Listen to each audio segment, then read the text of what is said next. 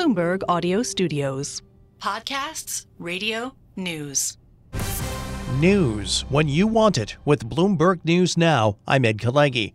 A private U.S. spacecraft that touched down on the moon has ended up on its side. The Odysseus lander was communicating with ground controllers and was sending back data after landing Thursday. Intuitive Machines, the company that built the six-footed lander, initially said it was upright.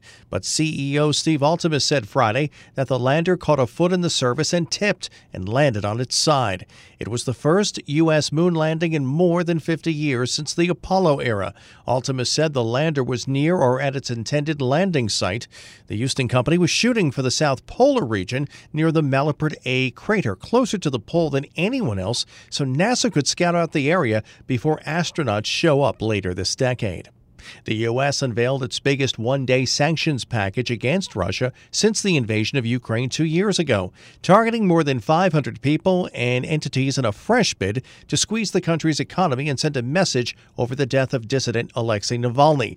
Retired Army Brigadier General Mark Kimmett says these sanctions will not deter Russian President Vladimir Putin from pushing forward with his invasion of Ukraine. Vladimir Putin is in a war to win it. He has put his economy on a mobilization for war.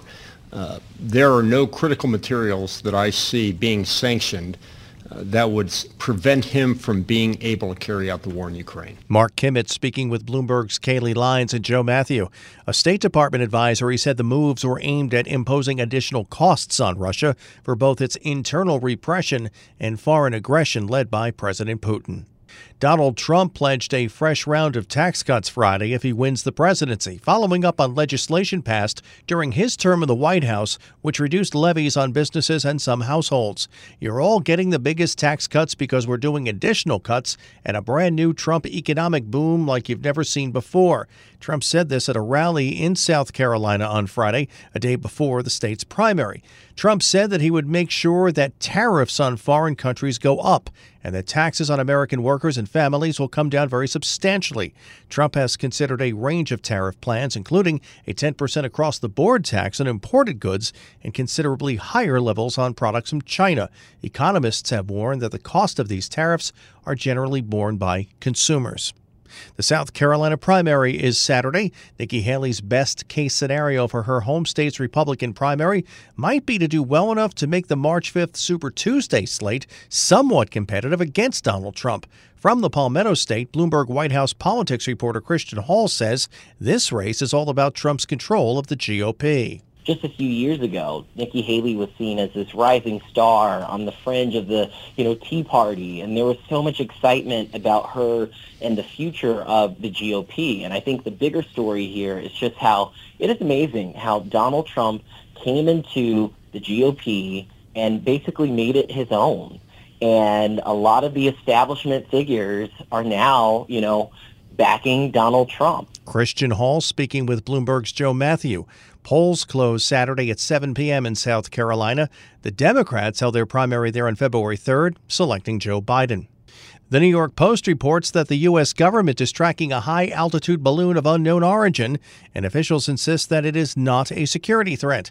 The balloon, flying at an altitude between 43,000 and 45,000 feet, was determined to be not maneuverable and poses no threat to national security. The North American Aerospace Defense Command told the Post this on Friday.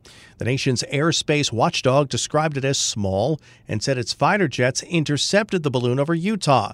NORAD will continue to track and monitor the balloon. The military agency said this in a statement. The FAA also determined the balloon posed no hazard to flight safety.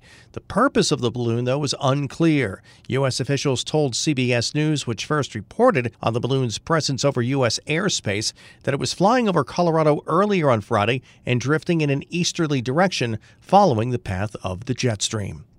On Wall Street, the second straight Dow and S&P records. The Dow on Friday up 62, the S&P up 2, the Nasdaq, well, it fell 45 points. And that's news when you want it with Bloomberg News Now. I'm Ed Kalegi, and this is Bloomberg. The countdown has begun. From May 14th to 16th, 1,000 global leaders will gather in Doha for the Qatar Economic Forum powered by Bloomberg.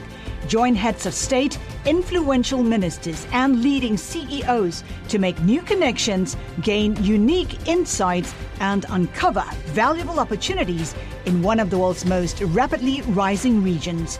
Request your invite for this exclusive event at QatarEconomicForum.com.